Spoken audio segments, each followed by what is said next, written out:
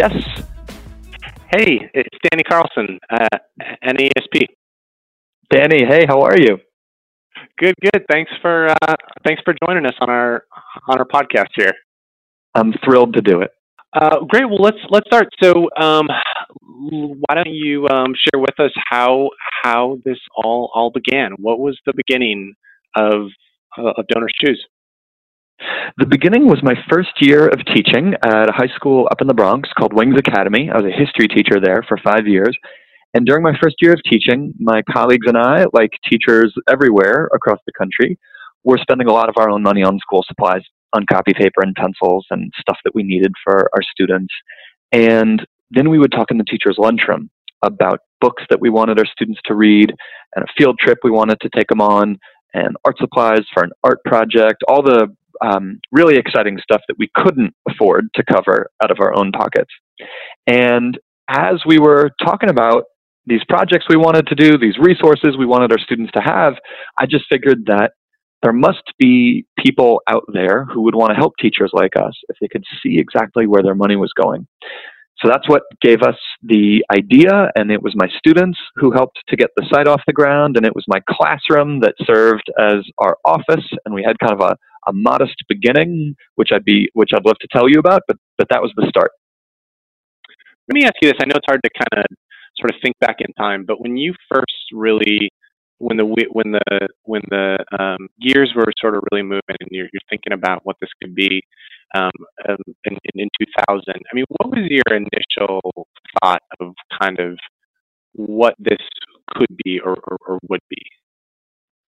At the beginning, our dream was simply that public school teachers in New York City would be able to bring classroom dreams to life. Even though we were powered by the web and by technology, and it's a little embarrassing looking back on it now, but we didn't have ambitions beyond New York City public schools. That seemed like a large enough universe as it was, and our ambitions didn't extend beyond the borders of New York City. But in 2003, Oprah Winfrey caught wind of this philanthropic experiment growing out of a Bronx classroom, and she brought us on the show and did an amazing segment on our site. She referred to us as a revolutionary charity where someone with $1 could be a full-fledged philanthropist, and where teachers could become social entrepreneurs. And of course, first she crashed our website when she talked about us, because so many people went to the site wanting to give to teachers' project requests. But we got back up again about an hour later after melting down, and then we started getting phone calls from people all over the country asking if DonorsChoose.org could expand to public schools in their cities and states. And that's really what began our national expansion. And it wasn't until 2007 that we opened our site to every public school in America. And today we're able to say that 80% of all the public schools in the country have at least one teacher who's created a project on our site. That's so cool. So what year was the Oprah Winfrey part of the story here? That was 2003. 2003. So just a few years after you started. So was that kind of kind of startups and organizations always kind of talk, about sort of maybe that turning point or that thing that really moved it into the forefront. Was that for Donors Choose? Was that moment, or? It really was. From 2000 through 2003, I was teaching full time. We were operating out of my classroom, and we were only open to public schools in New York City. But people's reaction to Oprah's profile of our organization in 2003 is really what got the ball moving toward our opening to public schools everywhere. And I suspect it might not have happened except for Oprah and that story. So that really was a watershed moment for us. But we've been lucky to have any number of moments and pieces of coverage. Stephen Colbert has become perhaps our greatest champion. A few days ago, Good Morning America did a major campaign calling upon their viewers to support classroom projects on our site, what they called Giving My All. And those would be a couple other examples of kind of major moments in our arc. That's great.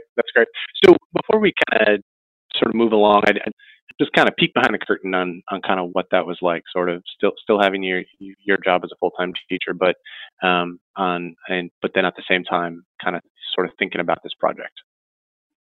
It was a lot of work. It was kind of like two jobs at the same time, which I know there are a whole lot of teachers who are familiar with the concept of teaching by day and doing something additional by night or over the summer. So I know I was not alone in that, but it was a lot of work, not least because from day one, we set out to vet and authenticate each teacher's project before posting it to the public site. And we had set out from day one to purchase the materials and have them delivered to the classroom instead of handing out cash when a project was funded. And from day one, we knew that we wanted to be able to give donors thank you letters and photos of their project in action so people could see exactly how every dollar was spent and fully appreciate the impact that they had. That meant that every time a project got funded, I went shopping on behalf of that teacher to purchase the stuff and have it delivered. I remember going to a stone sculpture store. Actually, I think they serve sculptors of all materials, not just stone, but probably wood as well. In any case, there's a major sculpture store on Spring Street on the west side in Manhattan, still there today. And I remember going there to buy a whole lot of stone sculpture materials for an art teacher in Brooklyn whose project was for stone sculpture materials. And I remember going to the Upright Citizens Brigade, the improv comedy group, to make personal payment for one student whose teacher in the Bronx had posted a project saying, I want my high school junior to be able to do improv theater training at Upright Citizens Brigade. And so the fulfillment of these projects sometimes had me going to interesting places and meeting interesting people. Other times it was just doing a lot of shopping off of a credit card, buying on behalf of teachers. So it was a lot of work, but it all just kind of gave you a sense for the impact that one can have through a single funded project. Wow, that's so funny. Maybe you should have in those early days. You should have limited that. It had to be either something you could buy at Staples or Office Max or something. I know, right? That definitely would have made it simpler. But I'm glad you bring that up, because we also believed from day one that we needed to we needed to give teachers full creative freedom around their projects, and we didn't want to put up lots of guardrails or require them to only shop in certain places. We wanted teachers to be able to seek the resource that they felt would best enrich their students' learning. Yeah, no, that makes total sense. So early 2000s, the very humble beginnings. You're racing around Manhattan, and you are the fulfillment center of Donors Choose. So fast forward, almost 20 years now. I mean, how has the organization evolved, aside from expanding nationally? What else about the organization have you sort of seen? What's that transformation been like? Well, I'll tell you one thing that has not fundamentally changed, although it has evolved, is the model of frontline educators creating classroom project requests and Donors Choose vetting and authenticating each project and doing the fulfillment so as to provide total transparency and accountability, and providing vivid feedback to donors through photos and thank you letters. That's kind of stayed the same. What's evolved is our ability to do that work at great scale. And that's not just meant hiring what's now a team of 100 people full-time and another 40 who are part-time and a couple hundred volunteers. It's also meant the development of technology that has enabled us to provide this end-to-end integrity with efficiency and becoming a low overhead organization, even as we do all this work on every single project request. So that same kind of basic model, even though it's been many years and you've gone through changes, that sort of basic idea that a teacher or someone in a school can post a project, and sort of put up what the request is, have it funded and fulfilled, and then it sort of shows up at their school. That sort of fundamental approach has largely been preserved. That's right. But and one thing that maybe hasn't changed, but over time has become more and more distinctive about Donors Choose, is that our platform, although you might call it part of the crowdfunding movement, and we started years and years before crowdfunding became a word, but we've evolved into being a force for equity within the crowdfunding space, in that 75% of the dollars given to classroom projects on our site come from people and partners who've never met the teacher they're supporting. And that's because we grew out of my classroom in the Bronx, and from that very first day, I never felt comfortable asking teachers, my fellow teachers who were creating projects on our site, to ask their students' parents to make donations. Most of our students came from low-income households. We would not have wanted to hit up our students' parents for donations. There also was no Facebook at the time, so there wasn't a super easy way to share our projects, with the long-lost friends and family. And so from the beginning, we knew we would have to build a community of people who would want to support classroom projects created by teachers they had never met before because of shared affinity. Maybe it's a donor searching for all the Shakespeare projects on our site, or a donor searching for classroom projects from a particular neighborhood of Brooklyn where they grew up.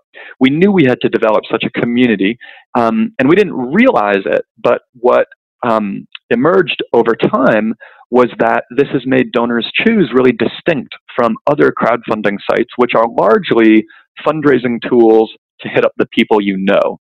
And those other crowdfunding sites then really become proxies for how many friends with how much disposable income somebody has, where a teacher with a lot of friends with money, or a lot of students' parents with money, raises a lot, and a teacher in a low-income context maybe doesn't. Donors Choose is kind of the opposite. Because we've developed this community of people who want to support teachers they've never met before, we've become a magnet for teachers in low-income communities, because our site is the one place where you don't have to have friends with money or students' parents with money to get a project funded. Have you looked at that? I mean, that sort of notion that these sort of folks who donate to the site, or to the projects, that these are strangers. I mean, that really is just a sort of, as you said, a sort of a very unique piece to all this. What compels certain donors to give to certain projects maybe over others? Have you ever looked at that? We think it's areas of passion, and often that passion is hometown loyalty. You might have grown up in Chicago and since moved away, and you want to find classroom projects created by teachers in your old neighborhood, or it's a book that you read to your nephew last night, and you'd like another classroom of students to be able to read that same book. Or it's someone doing a search for the sport that they played in high school, and finding projects from sports coaches or gym teachers seeking equipment for that very same sport. Or you've gotten into yoga or gardening or knitting, and you can find yoga, gardening, and knitting classroom projects on Donors Choose. It really starts with a donor expressing either hometown loyalty or a particular passion. And if that's how they come to a classroom project, I think they're excited to support a classroom and a teacher whom they've never met before. That's so cool. Want to shift gears a little bit. Just thinking about kind of the organization and sort of how it fits into this big world of sort of education, and sort of thinking about, you sort of talked about the terminology of crowdsourcing and things like that. But what do you think about sort of Donors Choose and sort of how it fits into the education policy landscape? I mean, it's fulfilling in essence a gap in public policy, right, around sort of school funding. I mean, have you sort of pondered that ever? That if the funding to schools and to teachers around things like supplies were sufficient, something like this might not be needed. Yes, well, it's about half the projects on our site that seek fundamental resources, books for an English teacher, art supplies for an art teacher, copy paper and pencils for students who might not have them. There are even what we call life essentials projects where teachers will seek jackets for kids who are coming to school cold, or nutritious snacks for kids who are coming to school hungry, hygiene items. About half the projects on our site seek pretty fundamental resources. And we would love to be put out of business on that half of the projects on our site. Another half of the projects on our site seek what you might think of as enrichment materials and experiences. A field trip to Washington, D.C. to see the Supreme Court consider a case. A robotics kit for students to build a robot. Butterfly cocoons for students to hatch butterflies. Things that go beyond what you might expect the system to provide by way of their essentials. And so we'd love to be put out of business on the projects requesting fundamental resources and be able to strictly focus on teachers bringing to life kind of outside the box enrichment, awesome projects. But we also believe that students, kids should not go without books so that someone can prove a point about the insufficiency of school funding.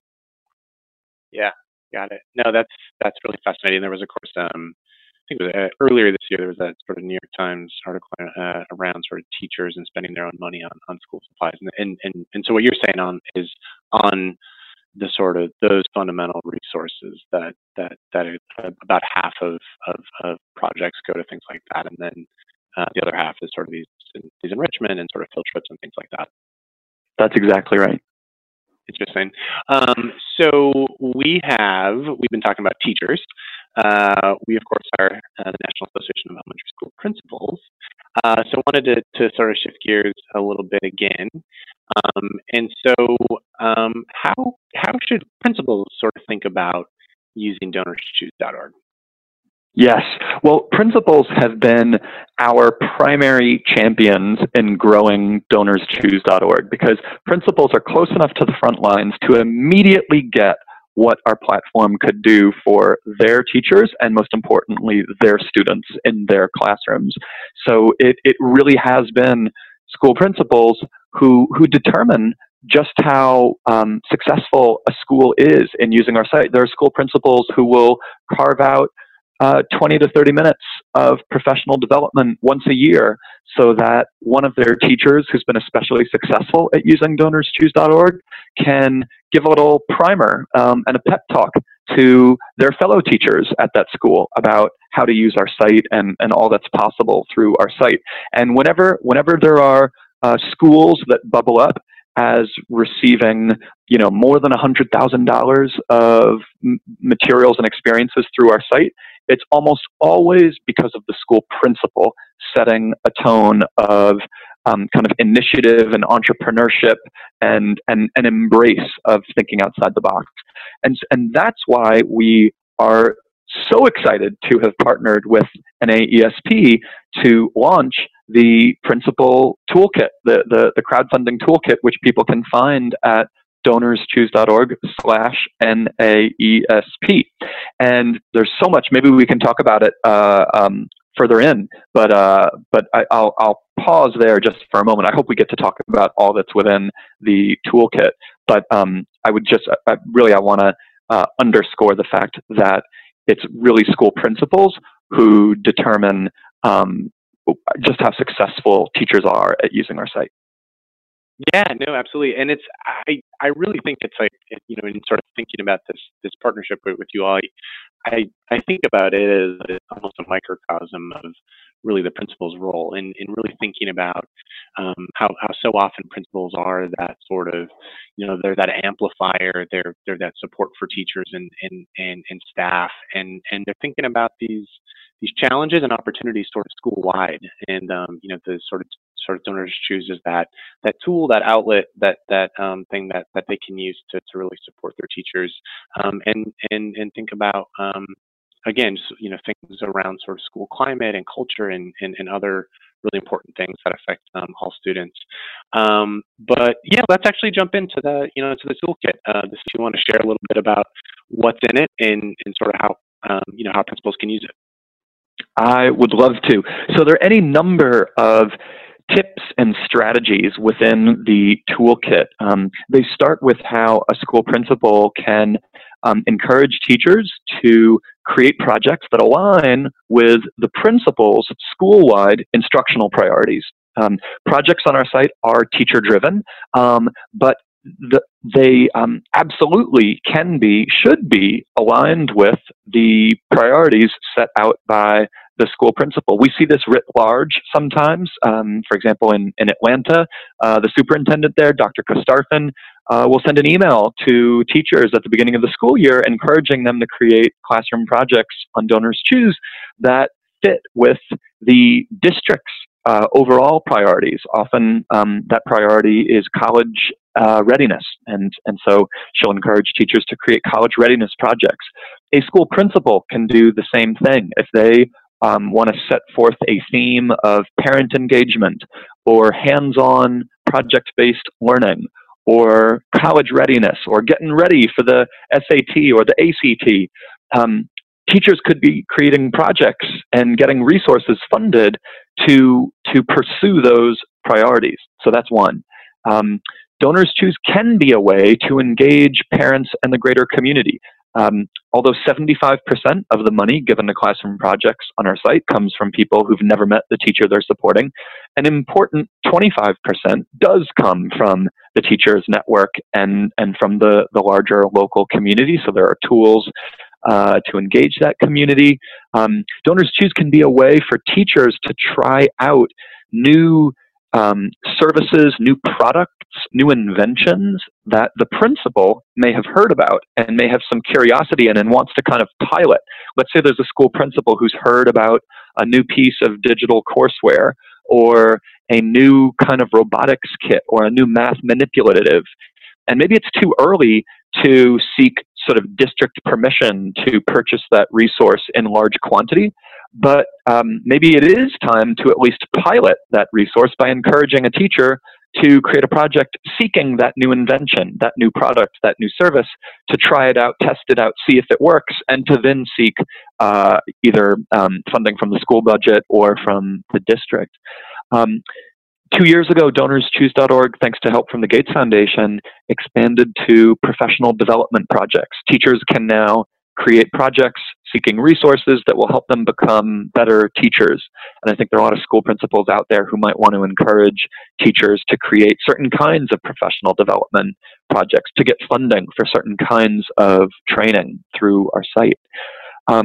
We have developed a real core competence and experience in serving schools that are hit by natural disasters, helping them to re-equip and rebuild their classrooms. So for those schools that might be in the Carolinas or in Virginia and are looking with a whole lot of fear and anxiety at Hurricane Florence, they should know that DonorsChoose can be one of the ways that they re-equip and rebuild their classrooms. And of course, DonorsChoose can be a way to bring to life a school's culture and to help teachers collaborate with each other. And all that and more are tips and strategies available in that principal toolkit, which, thanks to you, we were able to launch at DonorsChoose.org/NAESP. Yeah, thanks. No, that was a perfect recap. Really encourage folks to go take a look at this if you haven't already. Just really helpful things in sort of thinking about certainly how to use the site and thinking about supporting your school and teachers, but also other things around sort of transparency of funding and things like that are just really good sort of tips as you sort of navigate this world of sort of online fundraising. So and really thanks to you and your team. You really did an incredible job on pulling that tool together. We are very excited about it, and we've already gotten some good feedback on it of folks who have looked at it, and look forward to continuing to share that and to use it. So. That's awesome, Danny. Thank you. Well, we felt very fortunate to be working with someone, you, who yourself, you were a teacher who used DonorsChoose.org, and we were absolutely thrilled to appreciate that, and felt lucky to have you as our point person. Yeah, I'm gonna I'm an alumnus, I guess, of the program. That's right. Used DonorsChoose.org way back when I taught. Was in need of some additional supplies and resources, and posted a project and that. So yeah, absolutely. Big advocate over here. So well, good. Let's shift gears again a little bit. Want to just kind of get a few maybe closing questions. I just want to I sort of talked about your story of sort of of this of the site and sort of your vision. You're a leader. You're a leader in the education world. Certainly in the philanthropy world. Principals are leaders. They lead their school. They set visions. They have goals. What kind of advice would you have for principals and maybe anyone else listening to this podcast, just about leadership and sort of what you've learned over the years about leading people and sort of leading an organization? Well, first, I would salute school principals for the leadership roles that they play and the leaders they are, and I think in many respects their leadership responsibilities are tougher than anything I face. But in any case, there are two core values that we pursue at DonorsChoose.org that we think are vital to leadership. Those two being hustle and humility. Hustle for us captures the fact that at DonorsChoose, at least, you have to love getting people to yes. Very often that means getting a philanthropist or foundation or company or a group of people to say, yes, they will support classroom projects on our site. And some people might think of that as sales, but we think of it as the art and the science of persuasion and inspiration, and for us, it's the thrill of getting someone to yes. So hustle for us captures that, and we will stop at nothing and leave no stone unturned to help get people to yes. And then humility for us is kind of baked into our very model, in that we see frontline educators as the folks who have more expertise than we do as to what educational micro solutions will have the biggest impact. And so we try and embody that model of humility ourselves. And one way we do that within the office culture is by being really careful and thoughtful to credit the colleague, especially if they're a junior level colleague or an entry level colleague. We try and be really good at remembering when colleagues were the ones who came up with an idea that has developed and been added to and is being implemented. I feel like there are a lot of offices where someone junior at the table might suggest an idea, and 2 weeks later their manager is wrestling with a challenge, and the manager accidentally assumes that the idea is their own idea, and they forget to give credit to the junior level colleague who came up with it. And that sends a lesson that, there's no point in innovating or being creative because someone else is going to take credit for the idea that you contributed. Whereas if you're really, really good and meticulous about attributing and shouting out and crediting and footnoting colleagues for the ideas that they helped to spur, you'll have that much more creativity and innovation. And to my mind, that's actually just another flavor of humility. Yeah, that's a really good one. I think that one both certainly in the professional setting, but also in sort of folks' everyday lives and personal, right? It's just that humility to acknowledge contributions and that. So that's really good. Appreciate that. We're going to stay on the advice train. Part of the goal of this podcast is to kind of share ideas, best practices around really being an advocating for yourself, advocating for the profession.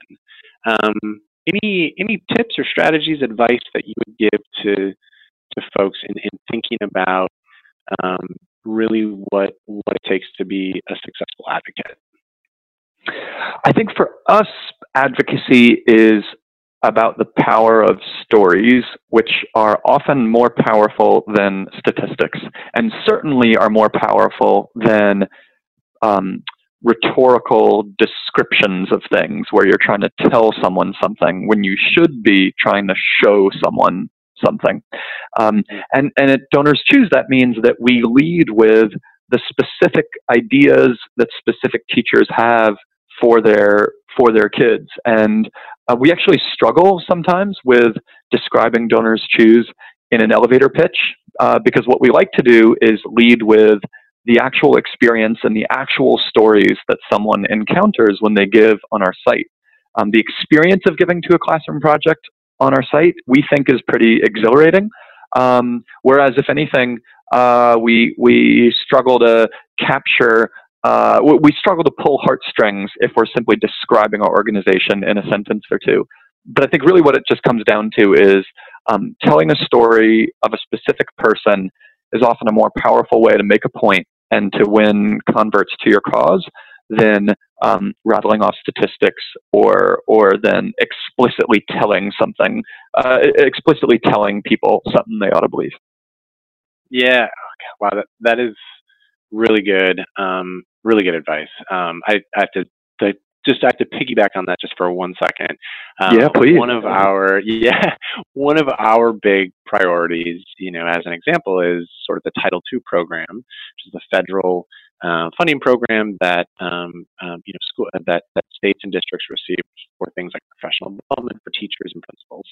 And telling sort of folks in Congress or on Capitol Hill that the program is important really only goes so far. It's really important for the educator voice to share the stories about how the program helps them grow and become better, and thus be able to serve their students better. But being able to do that and kind of tell that story is just really, really, really important. So I'm so glad you said that.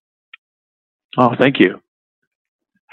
Well, good. Well, let's close things up here. But before we go, I just want to thank you again, Charles, for joining us on this on the podcast, and also for partnering with NAESP and helping principals. We just really, really appreciate it. The last one, I'm just going to ask. I'm going to put you on the spot a little bit. Hopefully, you can come up with something. But we'd just love to hear a couple examples of some inspiring stories that you've seen over the site over the 18 years that the site has been up. What are some inspiring stories that come to mind? Absolutely. I'll tell you a recent one that really involved the school principal as much as the teacher.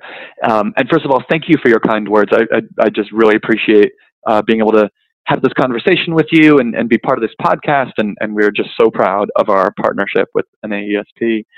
So the Inspiring project, hopefully you'll find it inspiring, started off as a scary sounding project. This was last March when a blockchain company called Ripple had secretly decided to fund every single classroom project on our site with a $29 million donation.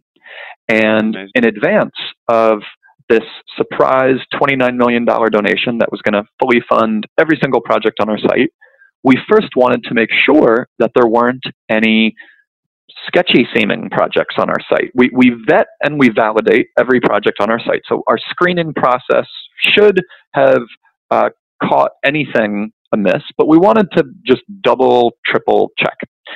And we found a project that seemed like it was, at a minimum, misguided. This was a project requesting a chainsaw and a utility vehicle. Utility vehicle, if you're not familiar, it's like a golf cart on steroids.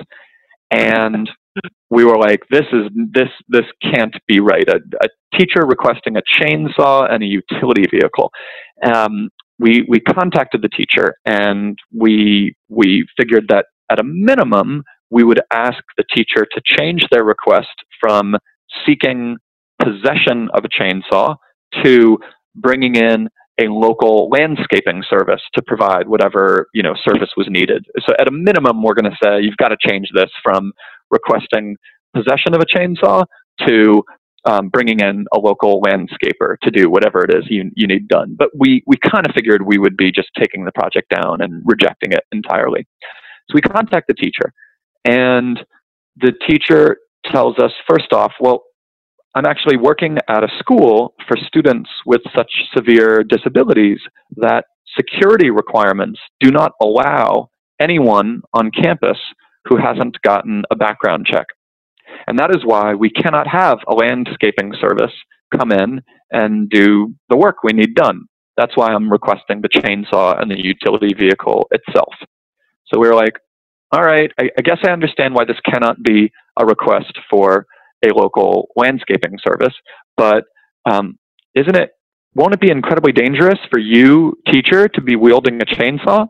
And the teacher said, yes, it would be. That is why it's actually our school's head of maintenance who will be the only person who's allowed to even touch this chainsaw. And our head of maintenance is more than qualified to handle a chainsaw. So we're like, all right, okay, good. It's not going to be you. You're creating this project on behalf of your school, and it's your school's head of maintenance who's going to use the chainsaw. Why do you need it? And the teacher explained to us that their school had been directly in the path of Hurricane Irma, and their school's grounds, campus, was littered with debris, with fallen trees, with fallen limbs that had not been cleared. And anytime anybody looked out a classroom window, all they could see was physical devastation. And they needed to remove all this fallen debris on their own. And the project was so important to the school that the school principal had been checking on the project funding status every day, asking the teacher whether it was going to be funded or not. And in fact, it was only 10% funded. And I think it was a project costing as much as $20,000, which is much more than the average project on our site. And, in truth, a project that expensive, only 10% funded at the time, probably was not going to cross the finish line, except, of course, it did when we applied Ripple's $29 million donation to the project, to that project and every other on our site. And what seemed at first like an example of our screening process not working actually turned out to be what for us was an inspirational project. Oh, that's so good. So the school got their chainsaw. They did. They did. Wow. So the $29 million literally, projects were funded. And so basically, almost all projects on the site received funding, huh?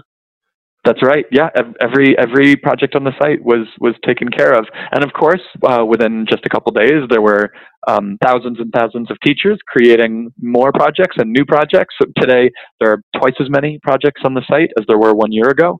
But it was a pretty cool moment when every project was fulfilled. That's so good. Oh my gosh, good, really good one to end on. Thanks again, Charles. Really, really appreciate your time with this, and thanks for all you do. This is you guys provide an invaluable service to educators and to schools and to kids all across the country, and we really appreciate it. Thank you, Danny. I really appreciate it myself. Okay, you have a good one. Thanks. Okay, take care. Bye-bye.